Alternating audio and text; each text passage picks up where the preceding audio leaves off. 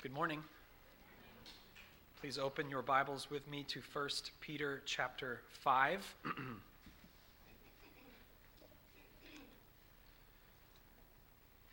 Lately, things have been very busy and schedules have been a bit unusual with our conference, the Joint Reformation Service, and all manner of busyness.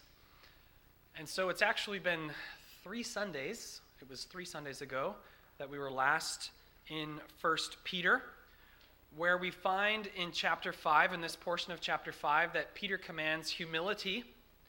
He commands a humility on our level, horizontally among brethren, humility towards one another. And then he commands a humility, a vertical humility towards God. And the humility towards God under afflictions is particularly what we have been studying in our 2 most recent sermons, even though they've been a bit spread out because of other intervening events. Let's read our text, which is 1 Peter chapter 5, beginning in verse 5, the second half of verse 5, and reading through to verse 7. Clothe yourselves, all of you, with humility toward one another, for God opposes the proud, but gives grace to the humble. Humble yourselves, therefore, under the mighty hand of God, so that at the proper time he may exalt you, casting all your anxieties on him, because he cares for you. In our last 2 sermons on this, just to give you the most brief of reviews, we looked first at God's mighty hand in afflictions, the power of God to both send afflictions as well as to permit afflictions in our lives. And then we also looked at God's wise hand. Why does God permit and send these afflictions? What are his wise purposes in doing so? And he means to humble us. He has wise and loving purposes as our heavenly Father. So I won't review all those purposes. You can go back to your notes or sermon audio. But having looked at God's mighty hand, that God permits and sends afflictions, and God's wise hand, why God sends afflictions, now we turn more to our duty in response, which is to humble ourselves. Our response, which is commanded in verse 6 from the Apostle Peter, is humble yourselves, therefore. To humble ourselves is the appropriate response to God's wise and mighty hand in affliction. For our outline, we're going to ask 2 questions, and those 2 questions are our main headings. First, why do we humble ourselves? And second, how do we humble ourselves? Why do we humble ourselves? And why do we humble ourselves? In the first place, then, if God commands us to humble ourselves under his mighty hand, how may we do this? Why ought we to humble ourselves? Why does God command this? Why is it that we should humble ourselves under his mighty hand? In the first place, because God is stronger than you. Peter says, humble yourselves, therefore, under God's mighty hand. Your humility is relative in part to God's mightiness, his power. If God is almighty, if God is omnipotent, and you choose not to submit, not to humble yourself under his mighty hand, then not to humble yourself is to resist him. To resist the mighty hand of God. Why should you humble yourself? Because God's hand is mighty. What else are you going to do? Try to fight it? If it is God's will that you are experiencing such and such an affliction, either by permission or sending, can you, by your own strength, resist or alter the will of God? Listen to this verse that I've quoted many times in other sermons, Ecclesiastes chapter 7, verse 13. Ecclesiastes chapter 7, verse 13, which says this: consider the work of God, what he does. Consider it. Who can make straight what he has made crooked? Who? What God has crooked, and has made crooked, you cannot make straight. It is the work of God. If the mighty hand of God puts a contortion, a twist, a crook in your life, can you, by strength of equal and opposite force, align what he has misaligned or make straight what he has caused to be bent? When I was young, one of the great priorities in my life was finding a good stick. Finding a good stick is very important to a boy. And in the woods, the sticks are not straight. They're not good for spears or arrows, or occasionally they're good for walking. I wanted a straight stick. And so I found one which was unscrewing the handle from a broom, and I was told, you can't do that. It was perfect. I can't make straight what is not straight. What is bent, what is crooked, I am not able to align. All the more so if God has made it crooked or God has made it bent. So if God sends affliction in our lives that bend things in a way that we don't want them to be bent, we say, no, I want to walk this way down the straight aisle to that exit right there, but the path has been bent to take me to this exit. No strength of force can make straight what God has caused to be bent. So why should I humble myself and go through this door instead of that one? Because to do otherwise is to resist God, and he is stronger than I am. Would you dare to enter into a power struggle with God? Have you ever arm wrestled just your older brother? You can't even beat your older brother in an arm wrestling match. You want to resist God and oppose him? His hand is mighty, but it is also wise and loving. Do not resist him, rather humble yourselves. Why should you humble yourself? Because God is stronger than you are. Secondly, why do we humble ourselves? Because God opposes the proud. In the previous point, we're contrasting strength and weakness. God is strong, you are weak. Humble yourselves. You can't overcome him.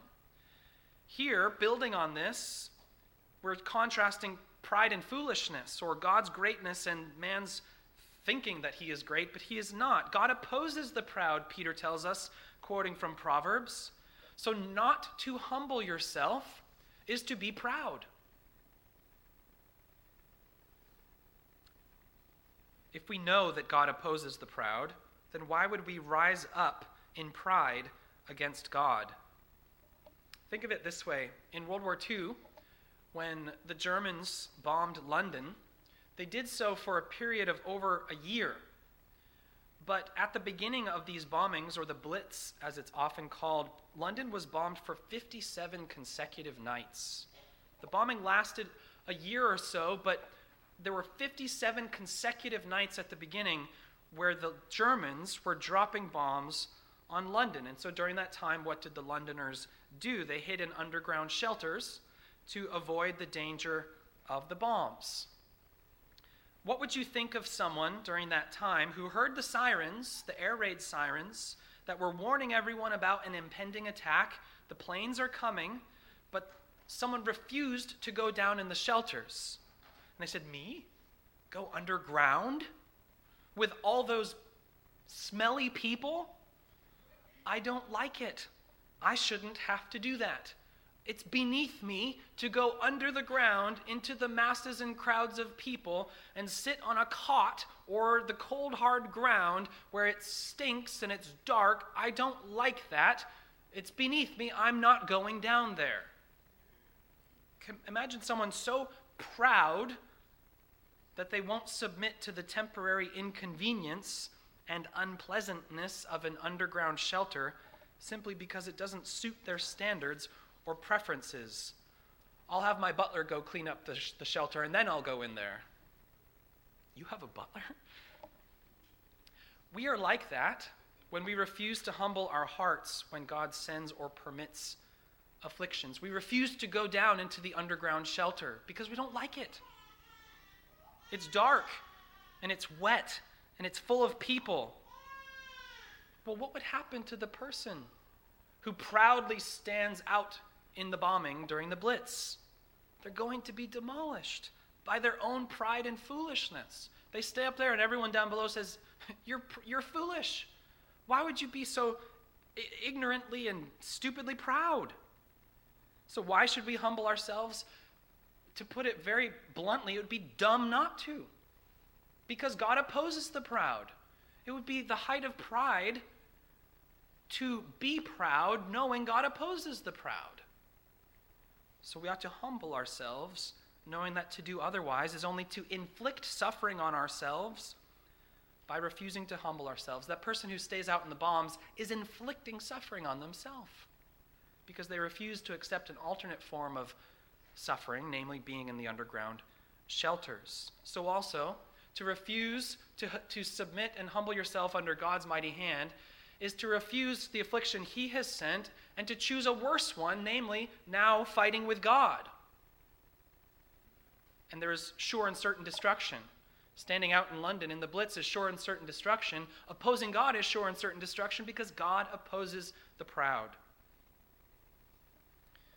So why should we humble ourselves? We can contrast God's power and our weakness. We can contrast God's opposing the proud and the foolishness of being proud against him. In the third place, however, or in addition, why should we humble ourselves? Because there is no other way to God's lifting up.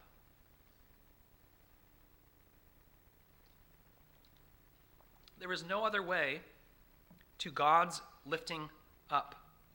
Peter says something very important, but very difficult for us in verse 6. He says, so that at the proper time he may exalt you. Notice the so that. There is a purpose in humbling ourselves. Why? When you ask why, the answer is because, a purpose or an explanation. Why do we humble ourselves? So that at the proper time he may exalt you. So how do you get to the proper time? Well, it's not by skipping the time, but by passing the time. As we've said before, the way out is the way through. And if you don't go through, you'll never get out. If you want to see the dawn, what's the best way to get to the dawn? Passing the night. And if you refuse to pass the night, you'll never get to the sunlight of the sunrise. If you walk or rollerblade a mile from your house, the only way back to your house is to walk that mile back. You can't teleport. The only way back is to go. And so for us, why should we humble ourselves? Because at the end of our humbling, on the other side of our humbling, is the lifting up. And so therefore, if we refuse the humbling, then we refuse the lifting up. You can't get to the end if you skip. If you tell a child, you can't go out to play until you clean your room, they have two options. They can clean the room and then have the whole day to play. Or they can delay and delay and delay and delay and delay and not clean their room, and therefore delay and delay and delay the playing that comes after it. The only way to get to the joy of playing is to go through the lack of joy of cleaning your room. The fastest way to get to the joy of the outdoors is by doing the work indoors. And the way to be lifted up in times of affliction is to humble ourselves under God's mighty hand. There's no other way to God's lifting up. People sometimes ask me, how can I learn Spanish? You learned Spanish. And I say, well, I went to school. I had high school Spanish, and I had college Spanish, and I've practiced it speaking with people for a number of years. I had to learn it. There's no magical way I can tell you, oh, if you just do these 3 things, yeah, that's clickbait on the internet. The only way to learn another language is to immerse yourself in it or to study it directly. There's no alternative. Tomorrow you can speak Spanish. No, you can't. When I was in high school, I was wowed, still am, by musicians who could play their guitars in incredible ways with incredible speed and accuracy. So I got a guitar and I wanted to start playing like that. But it turns out you can't unless you learn the basic skills that build up to those advanced skills. And no matter how hard I tried as a teenager to just practice the really hard things, I couldn't master them. because they're built out of all kinds of lesser, small things you have to do perfectly in order to create that perfect sweeping arpeggio that's built out of all kinds of notes that go together to get there. So also, by way of analogy, or the analogies teach this real lesson, that there is a lifting up that God speaks of, but it's on the other side of you humbling yourself. And if you decide to exempt yourself from the humbling, you refuse to humble yourself, you are refusing the lifting up. I'm saying there's no other way to the lifting up other than humbling yourselves. The fact is, you can take a different route of not humbling yourself, but the end of it will not be lifting up. So why should you humble yourself? Because God has commanded it, but also because so that, purpose clause, purpose statement, so that at the proper time, past the humbling, beyond the humbling, God will lift you up. And he won't lift you up until you've completed the humbling. They don't give you a diploma if you have not completed the coursework. He will not lift you up if you have not humbled yourself. Again, you can take the different path, but it will not lead to lifting up. Why should we humble ourselves? Because God's hand is mighty and he is stronger than we are. Because he opposes the proud. And to be proud would be utterly foolish. It would be choosing a worse fate than humbly submitting to God's providence. And because by going through the affliction and humbly accepting it, God will lift us up at the proper time. And if the proper response has not been given by us, the proper effect has not been achieved, and God will continue to keep us in that school as long as is necessary to teach us humility. And if we quit the school, we only make our lives worse. In the second place, and we'll spend the rest of our time here, how? If we say, I understand we must humble ourselves. Why should we do this? I understand why we ought to humble ourselves. How may I do it? In what way can I humble myself under the mighty hand of God so that at the proper time he may exalt me? Well, consider 5 things. How do we humble ourselves? In at least 5 ways. In the first place, bring your heart down to your affliction. Bring your heart down to your affliction. So we begin by humbling ourselves in relation to the affliction itself. If the affliction brings us low, under God's mighty hand, we ought to bring our hearts equally low. As low as God has allowed our circumstances to descend, that is how far our hearts must descend in humbling ourselves. You bring your heart down to match the condition of your affliction. So we begin with a humility that is relative to the affliction itself. God has brought me this low, that is as low as I bring my heart. But the problem is that we have 2 possible responses, and we usually choose one over the other. Here are the 2 possible responses. We usually plead our innocence. We usually say that I don't deserve to be humbled in this way. I shouldn't be humbled in this way. The other response is to plead God's justice in permitting and sending the humbling. In the first, we plead our innocence. I shouldn't have to suffer this. In the other, we plead God's justice and say, he is free and just to do so. The Lord has given, and the Lord has taken away. Blessed be the Lord. Which of those 2 do we often choose? We often say, I'm innocent. Why am I suffering this? I shouldn't have to suffer this. We plead our innocence rather than God's justice. And if you have a mindset of, I shouldn't have to deal with this, or I shouldn't have to suffer this, that's pride coming to the surface.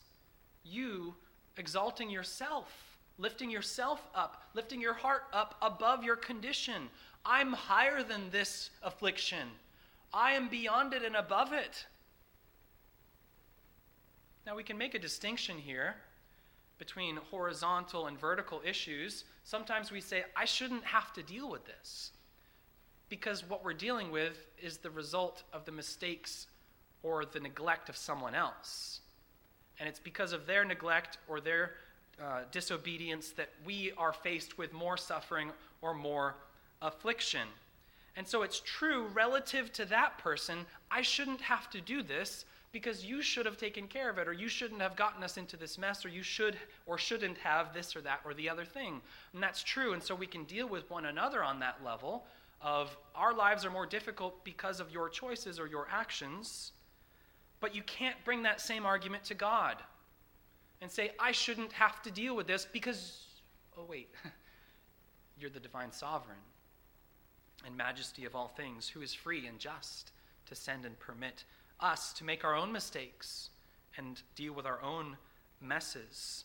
So to one another, yes, we can say we shouldn't be in this situation, and the other person repents, or maybe it's not a sin issue, but just a problem you have to overcome.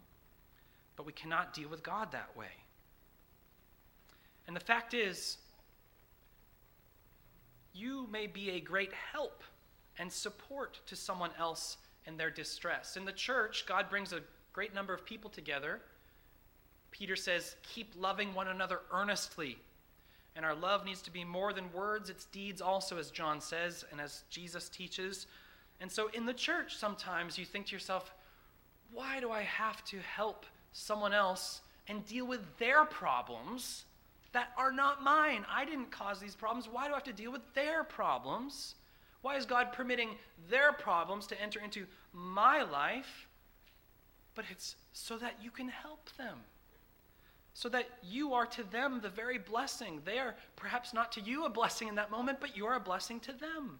But if you say, I want to be exempted from this, you're saying, I don't want to love my brethren.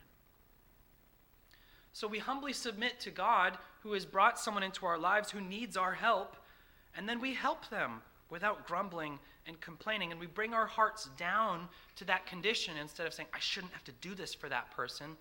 We say, I humbly accept this providence, and I'll help them. I'll help them. I love them. I will love them. I will work harder at loving them. Instead of, I am above this. I shouldn't have to do this.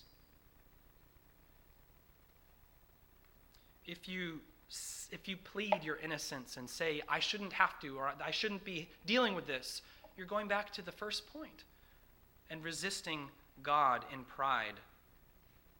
Humility comes before lifting up. There's no way around it. So bring your heart down to your condition, or the condition of your affliction. Secondly, how do we humble ourselves? Humbly accept God's timing. Humbly accept God's timing. When do you eat dinner? If you eat dinner between 5 and 6, raise your hand. Come on. More of you eat dinner between 5 and 6. How many of you eat dinner between 6 and 7? How many of you eat dinner between 7 and 8? 8 and 9? Any Argentinians here between 9 and 10? When you eat dinner is a somewhat cultural thing or family thing. It can also be I don't get home from work until 6 and then settle in, make dinner 6:30, 7 o'clock. Okay, some of it's just necessity, but there's also culture.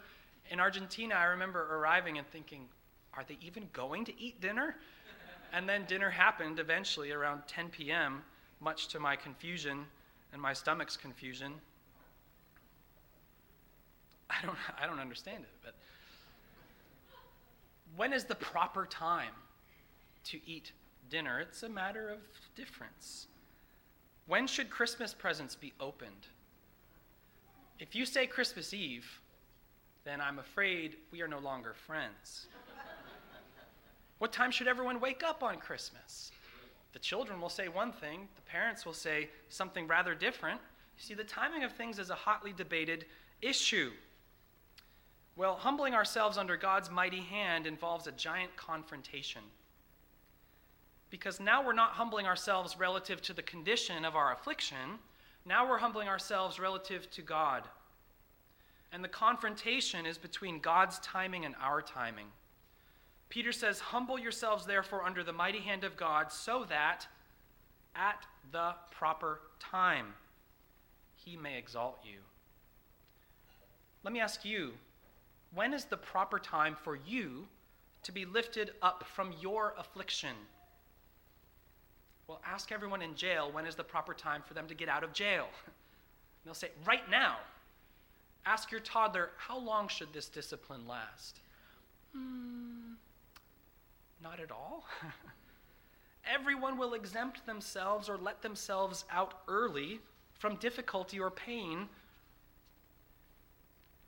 But to humble ourselves under God's mighty hand means to accept his timing without knowing what the timing is. We simply say, if it be your will, let this cup pass from me. If it be your will, remove this thorn from my flesh. Yet not my will, but yours be done. You see, it's not wrong to ask God to bring our affliction to a conclusion.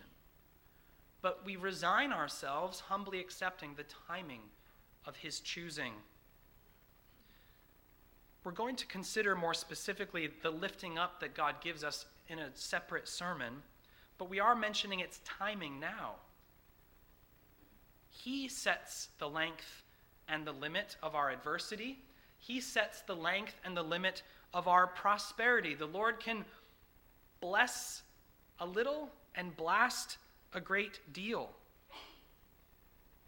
And if you are impatient with regard to God's timing, then you are proud. You're not humbling yourself. So you have to bring your heart low, not only with relation to the affliction itself, but also with regard to God's timing, humbly accepting it without knowing the timing. How long was Israel in Egypt? How long was Israel in the wilderness? How long did they wait for a king who would unite and defend them? How long did they wait in exile? How long did they wait for the Christ? The scriptures speak many times of the fullness of time, the pregnancy of time. At the right time, Christ died for the ungodly. The scriptures speak of God's timing, which governs these things, all such things, and our lives too. And we must humbly accept the timing of God, so that at the proper time, which he determines the appropriateness or the propriety thereof, he may exalt you. Thirdly, humbly accept how you are lifted up, or the manner in which you are lifted up. Again, we'll look at the lifting up in a separate sermon. But let me say for now that there is a lifting up, but it may not always come in the form that you expected, or the form or the manner that you wanted. Consider this. What if you own your own business, and despite great diligence and effort on your part, your business fails, and now you're in financial difficulty? What would be the ideal lifting up from this? You'd say, well, a bailout. Someone just gives me the money that I've lost in my business. Sure, that would be a great lifting up, wouldn't it? But what if a paying job becomes available? But you have to work for someone else now. Would you say, there's no way. I had my own business. I was my own boss. I was my own man. I'm not going to work for someone else. No. That would be going backwards. That would be going down. I'm way up here. I'm only going forward. You don't have a job. You don't have money. No, I'm not taking that. If God lifts you up by providing employment, you take the employment, even if it's not at the same level or manner that you wanted. Wait, I have to work hard to recover my losses? It wasn't my fault I lost them. Why should I have to work hard to recover them? Don't complain about the fact that you're being lifted up. You're being lifted up. But that's pride. If there is a lifting up, we must take it and be thankful for it, whatever it may be, rather than proudly refusing something we deem beneath us because we think we deserve more or better or other. Turn with me, please, to 2 Kings chapter 5, where we see a lifting up offered, but someone initially refusing it because they don't like the manner. They don't like how they are being lifted up. 2 Kings chapter 5. We'll begin in verse 10, where we find Elisha interacting with Naaman the Syrian. So this is a foreigner. He's from Syria, north of Israel, a government official. And Naaman is a leper. He has leprosy. And he comes to Elisha for healing. 2 Kings 5, beginning in verse 10. And Elisha sent a messenger to him, saying, "Go and wash in the Jordan," the river, 7 times, and your flesh shall be restored, and you shall be clean. But Naaman was angry and went away, saying, "Behold, I thought that he would surely come out to me and stand and call upon the name of the Lord his God and wave his hand over the place and cure the leper. Are not Abana and Pharpar, the rivers of Damascus, better than all the waters of Israel? Could I not wash in them and be clean?" So he turned and went away in a rage. But his servants came near and said to him, "My father, it is a great word the prophet has spoken to you. Will you not do it? Has he actually said to you, 'Wash and be clean'?" So he went down and dipped himself 7 times in the Jordan, according to the word of the man of God, and his flesh was restored like the flesh of a little child, and he was clean. Then he returned to the man of God, he and all his company, and he came and stood before him, and he said, "Behold, I know that there is no God in all the earth but in Israel, so accept now a present from your servant." Naaman was humbled, but initially he refused the humbling because he didn't like the manner in which he was being lifted up. I don't know if you've ever been swimming in a lake or a river, but some of them are rather unpleasant because they're very mucky and muddy. And you walk into the lake and your feet sink into muck. Your toes are in the mud. And some people think it's delightful because, but it's not. There are sandy lakes, which are very nice, but then there are mucky, muddy lakes. And clearly, as Naaman looks at the Jordan, he's saying, we have nice, clean rivers in Syria. If it's a matter of washing in rivers, can I just go to the clean one? But Elisha said, "No, this river, the Jordan River, the one you don't like. Wash in that one 7 times, and you'll be clean. You will be clean. Listen, Naaman, you will be clean." And that's what the servants came to him and wisely said. Didn't he say, "Just do this and you'll be clean"? But if you don't like the manner of your lifting up, how foolish would that be? It's pride. It's beneath me, this dirty river. It's beneath me to work for someone else now. I don't like the manner of my lifting up. We need to humbly accept the manner in which God lifts us up. Fourthly, humbly accept the degree to which you are lifted up. Or if you want a little better alliteration, we had the manner, now the measure. Humbly accept the degree to which, or the measure to which, you are lifted up. It always surprises me, the human body's ability to recover and recuperate after injury or illness. But there are some sicknesses or wounds that leave us permanently affected or even disabled in certain ways. And if you suffered from an illness and you recovered, but you recovered partially but not fully, would you complain and moan? I was in the hospital for 3 days when I was 11. My brother hit me in the head with a baseball bat, and it's permanently affected my vision in one of my eyes.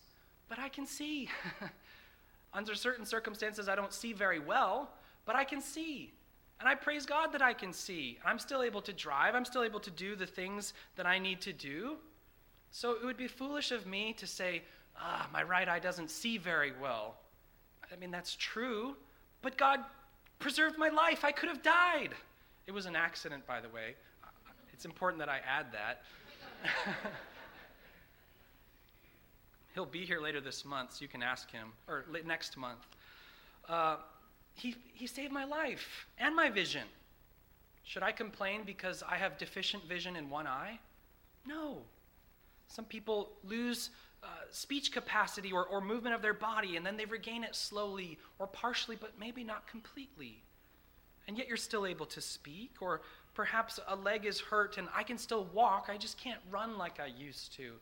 Would you groan and complain, oh, I used to be such a good runner, but now I can't run the way? Or, oh, I used to be able to do this, but now I can't, and so on. Those things may be true, but don't humbly accept the measure, the degree to which God has lifted you up. Let me read to you from, you can turn there if you like, Numbers chapter 11, verses 4 through 6. The Israelites are in the wilderness, Numbers 11, 4 through 6, and it says, "Now the rabble that was among them had a strong craving. And the people of Israel also wept again and said, 'Oh, that we had meat to eat. We remember the fish we ate in Egypt that cost nothing, the cucumbers, the melons, the leeks, the onions, and the garlic. But now our strength is dried up and there's nothing at all but this manna to look at.'" Let's be honest about several things. First, walking in the Sinai wilderness would not be fun. 2, a no-meat diet, is just, I'm sorry for any of you that choose to do that. 3rd, onions and garlic are very good. But let's be honest about something else. Onions and garlic with whips and slave masters, and no onions and no garlic with no whips and no slave masters. Which one is better? You see, the no onions and no garlic with no slave masters and no whips is a lifting up from the onions and garlic with whips and slave masters. But they don't like the degree to which they've been lifted up because there's no onions and no garlic. Just manna. You see? God lifted them out of slavery, literally. And he gave them the plunder of the riches of Egypt and their very lives and their freedom and a good land to go to. But all they can think about is onions and garlic. Manna with no whips is better than onions and garlic with whips. We see here it's discontentment, isn't it? And discontentment at its root is pride. I deserve more. I deserve better. I deserve other. And to be discontent is to refuse to humble ourselves and therefore refuse the lifting up that God gives to the humble. How do we humble ourselves? By accepting the degree or the measure to which God has lifted us up. Similar to the financial situation I mentioned earlier, no, I won't take that job because I'll be making less than I was making before. Okay, but you can buy food and you can work up from there. It's a start. Don't refuse that because you want more, you think you deserve more. Don't be proud about the manner. Don't be proud about the measure. Fifthly and lastly, be diligent and persevering. How do we humble ourselves under God's mighty hand? Through diligence and perseverance. We need to be careful not to think that humbly accepting God's providence leads to inactivity, just sitting and waiting, doing nothing. I've lost my job or I've lost my business. I guess I'll sit here and wait for a new job. Good luck. That's not going to happen. You need to say, my job is to get a job. I'm going to work really hard at this job until I get a job. That is the way. And then you pray to God, God, lift me up by giving me success in my search for a job. His lifting up is often comes through blessing our efforts, our diligence, and our perseverance. Peter, just not long before this in his letter in chapter 4, verse 19, said, "Therefore let those who suffer according to God's will entrust their souls to a faithful Creator while doing good." The way in which we entrust our souls to God is by persevering in obedience unto Him. The way in which we humble ourselves under His mighty and wise hand of affliction is through diligence and perseverance in continuing on as He has commanded us, and even diligence and persevering in attempting to resolve the afflictions He has permitted in our lives. And notice that word resolve. I don't mean avoid, I mean resolve. Because his manner of lifting us up is often by blessing our efforts to resolve the afflictions he has permitted or sent in our lives. If you're sick, do you simply wait for God's timing in your own mind? Or do you do what you can to get well and to stay well? And ask God to bless your efforts to be healed and to stay healthy. You have to be diligent in persevering in your health. You have to be diligent in persevering in your vocation, in your breadwinning. If there is someone in your life that's difficult, and you think they're difficult, maybe they think you're difficult. If you have conflict with someone in your life, maybe they're an affliction to you. Let's presume that you're innocent and that the other person is an affliction to you. Maybe it's a coworker who just provokes you just so unnecessarily. Why would they treat me this way? This is so stupid. But they afflict, they provoke. They're just mean. Or a boss in a similar way who's just overbearing and unnecessarily difficult. I will gladly do my work, and I'll do it to the best of my ability, but you're making my work harder. Maybe someone who's afflicting you in that way, a difficult person. It could be a spouse, a child, a family member, a neighbor, where there's personal conflict, affliction that's not a thing, but a person. Do you just avoid that person and pray that God changes them? Well, in some cases that may be what is necessary, but at least on your side, you need to do what is within your power to be kind and hardworking or forgiving and patient. You don't say, well, I just humbly accept that I don't get along with this other person. You do what is within your power to be kind. You do what is within your power to resolve. Humbly accepting God's providence does not mean that you do nothing by way of attempting to remove it. Humility is not inactivity. And humbly accepting God's timing is not just, well, sit and wait, sit and wait, sit and wait, sit and wait. There's an irony here. Namely, you can end up with two people who are both doing nothing under affliction, but for very opposite but equally wrong reasons. You can have the first person who does nothing. They refuse to humble themselves. I shouldn't have to deal with this. This shouldn't be happening to me, and they do nothing. They're proud and foolish and inactive. And then you have someone who says, I humbly accept the providence of God, and I will wait for him to lift up this affliction. And they do nothing. Both are inactive, both for the wrong reasons. Go get a job. Go to the doctor. Repent of your sin. Go speak to that person. So humility does not lead to inactivity. And in each of these cases, the person does nothing. One is defiant, one is compliant, but both are doomed to sit idly in their own misery.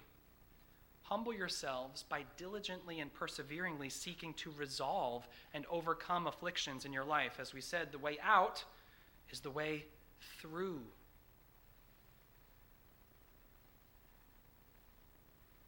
Don't raise your fist in pride. Don't twiddle your thumbs in inactivity. Be perseveringly diligent in seeking to overcome the afflictions that God has permitted or sent in your life. Well, in conclusion, we've considered why we should humble ourselves because of God's mighty hand, because he opposes the proud, because it's the only way to the lifting up. And we've considered how bring our hearts down to the level of our afflictions, accept God's timing, accept the manner in which and the measure to which God lifts us up. And we have to be diligent and persevering. Now, it makes me somewhat uncomfortable to start and finish a sermon having said very little about our precious Lord and Savior, Jesus Christ. But I ask you to bear with that, understanding first that when we're given a command, it is important to focus on that command as a command and how we ought to obey it in the Scriptures. So it's not wrong to dedicate study to one of God's commands here. But I also want you to understand that it's when we look at the lifting up that our Lord and Savior Jesus Christ shines oh so brightly in our eyes. And it's really one really long sermon. Remember I said that? So Jesus is in this sermon. We just haven't got to that part of the sermon yet. And in the last place, I would ask you to just be patient with that because we see Jesus Christ in the bread and the wine of which we will partake in just a moment. So Don't think of this as a self-help sermon that's just all about commands. It is all about God's command, but not by way of self-help, but humbling ourselves as we wait for that lifting up that ultimately we receive in Jesus Christ and will most certainly receive in Jesus Christ. Let's pray. Our Father in heaven, we thank you that there is a lifting up and that it will come at the proper time according to your wisdom. We pray for patience and we pray for humility. We also humble ourselves under your mighty hand, and we ask you to help us to do so better and to do so more, to grow in humility and the exercise of humility. Please bless us, we ask, for Jesus' sake and in his name. Amen.